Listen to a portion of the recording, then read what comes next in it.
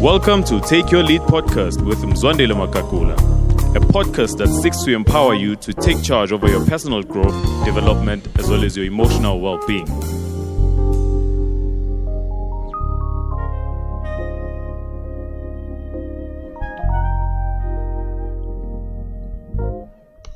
Well, welcome to Take Your Lead podcast.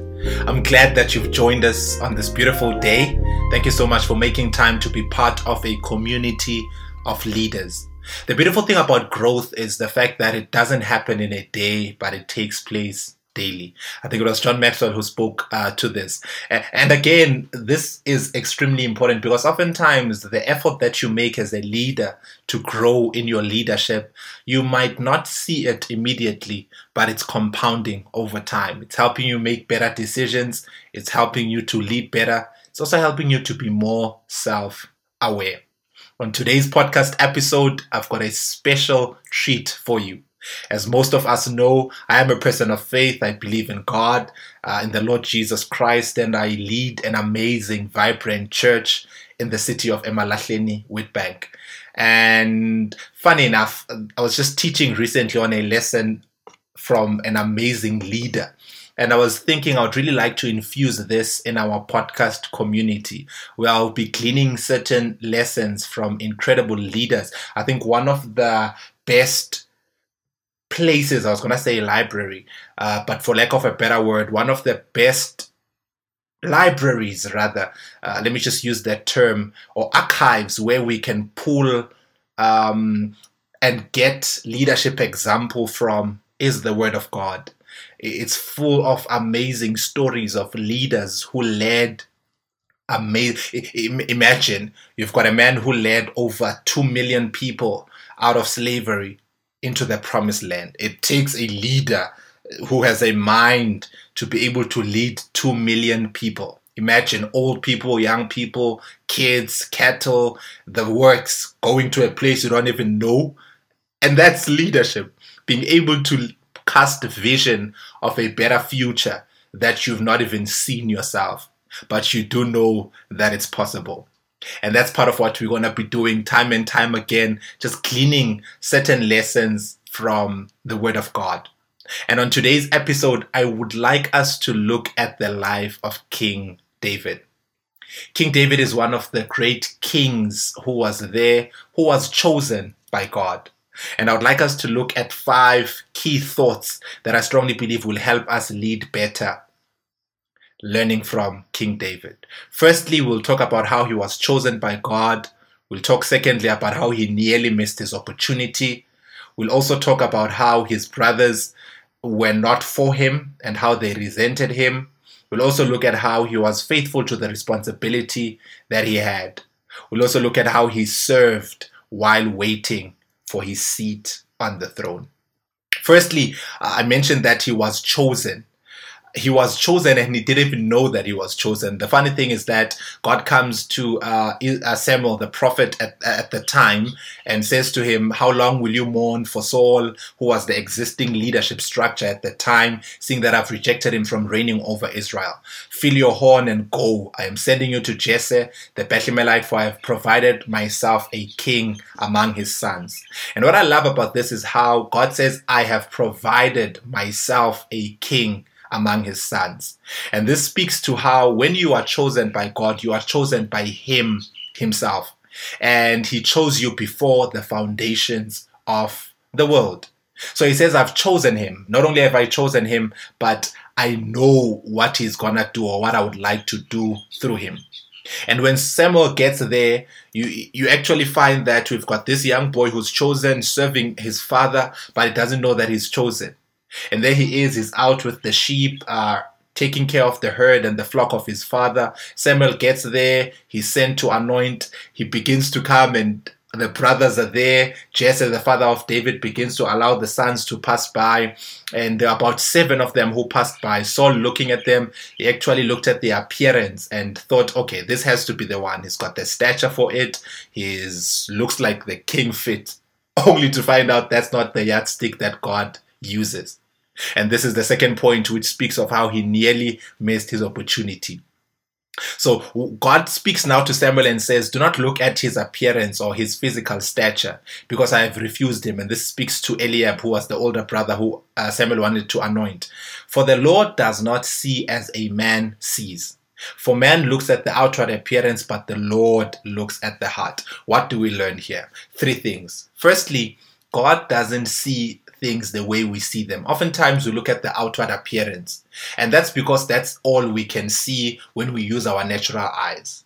However, as a leader, it's extremely important for you to always use sight that is not only through the lens of your physical eyes. And this is the insight that you get through the indwelling of the Holy Spirit, through the intuition, through your conscience, so that it helps you to see beyond. And this is going to be very important for your leadership, because there are certain relationships that might look good externally, but if you don't have this eye, you look at the outward appearance and conclude deals that might mess up the trajectory of your life, because not everything that glitters is gold. I'm going to repeat that again. Not everything that glitters is gold. I remember back at home, my mother used to have all these beautiful ornaments that she would decorate the TV stand. Back then, we'd call it it was brasso, I think was the name they would use. It was brass, and it would be different ornaments. When I was still young, I was sure we are the richest family in our neighborhood, because we had so many gold, quote unquote, articles in our house. And here I was, so happy that we reached out, polished them, I would shine them. The older I got, however, I realized it's actually not gold, it's brass. Even though it looks like gold, it's not gold.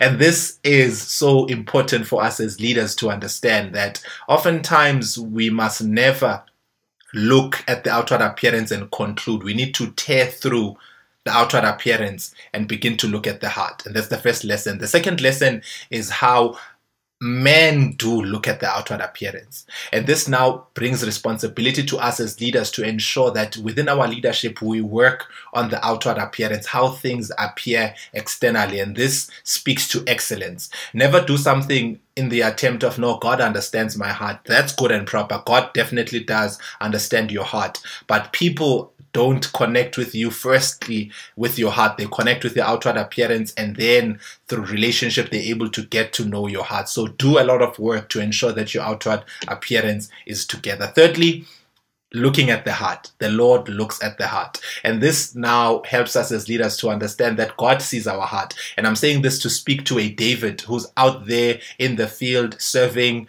Nothing is looking up to you. It seems like you're just here tending the sheep. Your brothers are in battle and you feel left behind. Don't worry. If your heart is in the right place, God is looking, and in due time He will ensure that He will lift you up. Yours is to remain humble. Yours is to remain serving, and in due time your opportunity will come. You won't miss it. That's what I wanted to emphasize, that when you've been chosen by God, an opportunity has been created for you by God, even though you might not be in the room at that time, we will find you and you will show up and you will be anointed for such a time as this.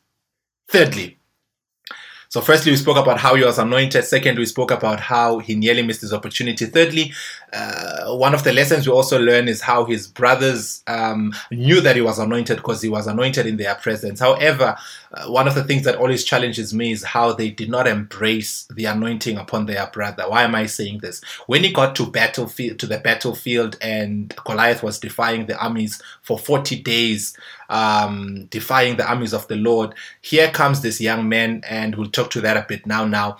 Here he is, and he asks his brothers, the first question they ask, whom have you left those few sheep with? That was demeaning, that was condescending in nature, because they were actually trying to lower and I would say crush his self-esteem and self-confidence, that you're not supposed to be here. We are the ones who are trained for this. You are supposed to be there with the few sheep. Imagine, emphasis on few sheep. That also speaks of how what you're actually doing is not that important. It's actually small, it's insignificant. It's actually it's a few sheep for heaven's sake, David. And however, to me, that's where I feel like the brothers were the ones who were supposed to embrace him. They were the ones who were supposed to discern the difference, which is wisdom, in the life of David, understanding that no, man, we were there when you were anointed. Maybe this anointing is meant to work for us. Maybe this anointing is meant to fight what we are trained for. And that's the lesson that we learn here, that some people might be trained for a specific position. Some people might be anointed for a specific position, and that's the difference, because anointing makes a difference. Over and above training, one needs anointing to lead in the battlefield, because we had Saul who had the position. In fact, he even wanted to give David his armor to use it to fight, which he failed to use, because if it really worked, Saul, you were meant to use it and kill Goliath yourself. But you failed to do that. Now you want to give me something that failed to work for you. Don't worry, Saul, I'm good, I'm covered. I've got anointing. The anointing of God upon my life will enable me to step up and rise to the plate. What am I saying? As brothers, we need to be able to discern the difference in our brothers, celebrate it, and give it a platform to shine when we know that we've tried, but there's someone who's anointed. We always need to know the people who are anointed to do certain things, and that's where the cluster of anointing begins to flow. Take Joseph's brothers, for example. They knew his dream, but instead they tried to kill him, throw him in the pit, etc., etc. Imagine if they helped him to achieve his dream, how their dream not only worked for him, it worked for the whole of Israel, Egypt rather at that time, but also even worked for them, where they had to come to him and get food in the time of famine. And his whole family was saved and given land in the future because of the dream that he had that they tried to suppress. So what am I saying? Brothers, let's celebrate and honor the anointing that our brothers might have. And I'm not saying this sex specific, but I'm saying this to either male or female, just talking as to how, as a community of either sisters, let's celebrate the anointing that our sisters might have and work with it. So firstly, he was chosen. Not only was he chosen, he nearly missed his opportunity. His brothers had a bit of beef with him. But what I love, as I try to bring in my plane for landing, is how his gift made room for him to serve. And that's what the book of Proverbs teaches us. I think it was written by his son, King Solomon, who spoke about how in the book of Proverbs, your gift will make room for you. And oftentimes your gift will make room for you, but it is your character that keeps those rooms, or that door rather, open for you. Why am I saying this? Because the Word of God teaches us that there was a distressing spirit that would come upon Saul, who was at that time the leader who was sitting on the throne. And a young anointed boy had to come, and the Word of God teaches us that he was skillful in playing. So I wanted to glean 3 lessons from this. Firstly, he was skillful in playing. He was anointed, yes, but over and above anointing, he was skillful. Because in as much as you are anointed, you need to add to your skill. As a leader, in whatever sphere of leadership that you are in, it becomes important for you to begin to ensure that within my leadership acumen, I am very, very intentional about growing in skill. Because your anointing, when you get to Saul to serve at that level, yes, it is your anointing that will break the yoke, lift the burden, begin to lift the distressing spirit, but it is the skill that allows him to be able to listen. And as he listens to the skill, the anointing begins to work. So if I were to put it this way, I would say the skill is the container that contains the oil. And oftentimes, if the container is not attractive, it's a bit hard for people to get to the content in the container. So work on sharpening your skill as a leader. Secondly, the Word of God says he was a mighty man of valor, a man of war, prudent in speech. Prudent in speech is the part I want to emphasize. Very, very important. Work on your speech, because you need to learn how to talk. This is conversational intelligence. There's a podcast I did where I speak about conversational intelligence. Know how to speak, how to, as a leader, know the language and the jargon of wherever you want to serve. A handsome person, this speaks of ensuring that you are also doing the work externally to ensure that you look the part, and the Lord was with him. So his gift made room for him to serve. Let me bring in my plane for landing. One of the things I love about David and how, as a leader, part of how he got to his assignment was when his father sent him to go to take bread and food to his brothers. And one of the things we learned there is that he rose early in the morning, left the sheep with a keeper, took the things, and he went as he was commanded by his father. And just three lessons I just really want to glean as we bring in our plane for landing. Firstly, he rose early in the morning. He didn't wait. There was an urgency to his assignment. Secondly, he left the sheep with a keeper. This speaks of how he didn't overlook, now that he's got a new responsibility, and just left everything. They'll just see how they work around it. But he ensured that he gets a keeper to leave or guard what he is walking out of. Ensure that as you walk out of something, there is someone that you've trained who is walking into that particular space. That's extremely important, and that's what we learn from David. We learn how David was so wise, and him being so wise, he had a bunch of mighty men that he began to lead. And what I love is how all these men came to him. They were not wise, they were poor, they were distressed. However, his leadership began working on a small scale. And from that small scale, he tested his leadership. And we see this a lot in terms of how his private victories gave him room to lead at a public scale.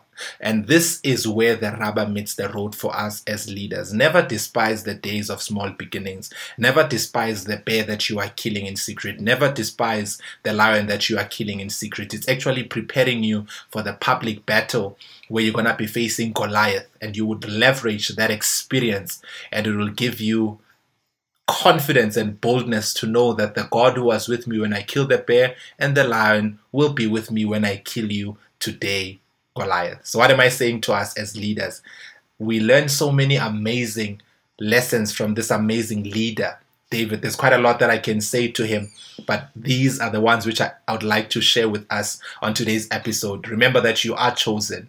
Remember that as you are chosen, your gift will make room for you. As brothers, let's learn to celebrate the difference that our brothers have and try as best as we can to give them room to use the gifts that they have. Let's remain responsible even when on assignment. Let's ensure that whatever we are walking out of, we've trained and are training someone to walk into. And never despise the private victories that you experience, because they're gonna come in handy in public. Thank you so much for being part of this episode. I know it's a bit different, and within leadership, I strongly believe that spiritual formation is also so important for us. And I know that as we learn from this amazing leader and apply these lessons, it will help us lead better, be people of character, and people who know the nuances of how to lead and serve and become all that God has called us to be. So thank you so much, and I'm glad that you've been part of the episode. Do remember to head over to our website. The link is in the show notes for you to be able to download the episode notes. So till we meet again in next episode, continue to take your lead.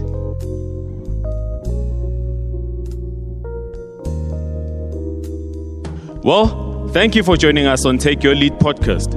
Be sure to subscribe so you can get new episodes delivered directly to your device as soon as we release the new episode. And for show notes on today's episode and on previous episodes, just go to www.mzwandilemakakula.com. And if you're a fan of the show, we would love it if you'd give us a review and help us spread the word. Thanks again, and we'll see you next time on Take Your Lead podcast.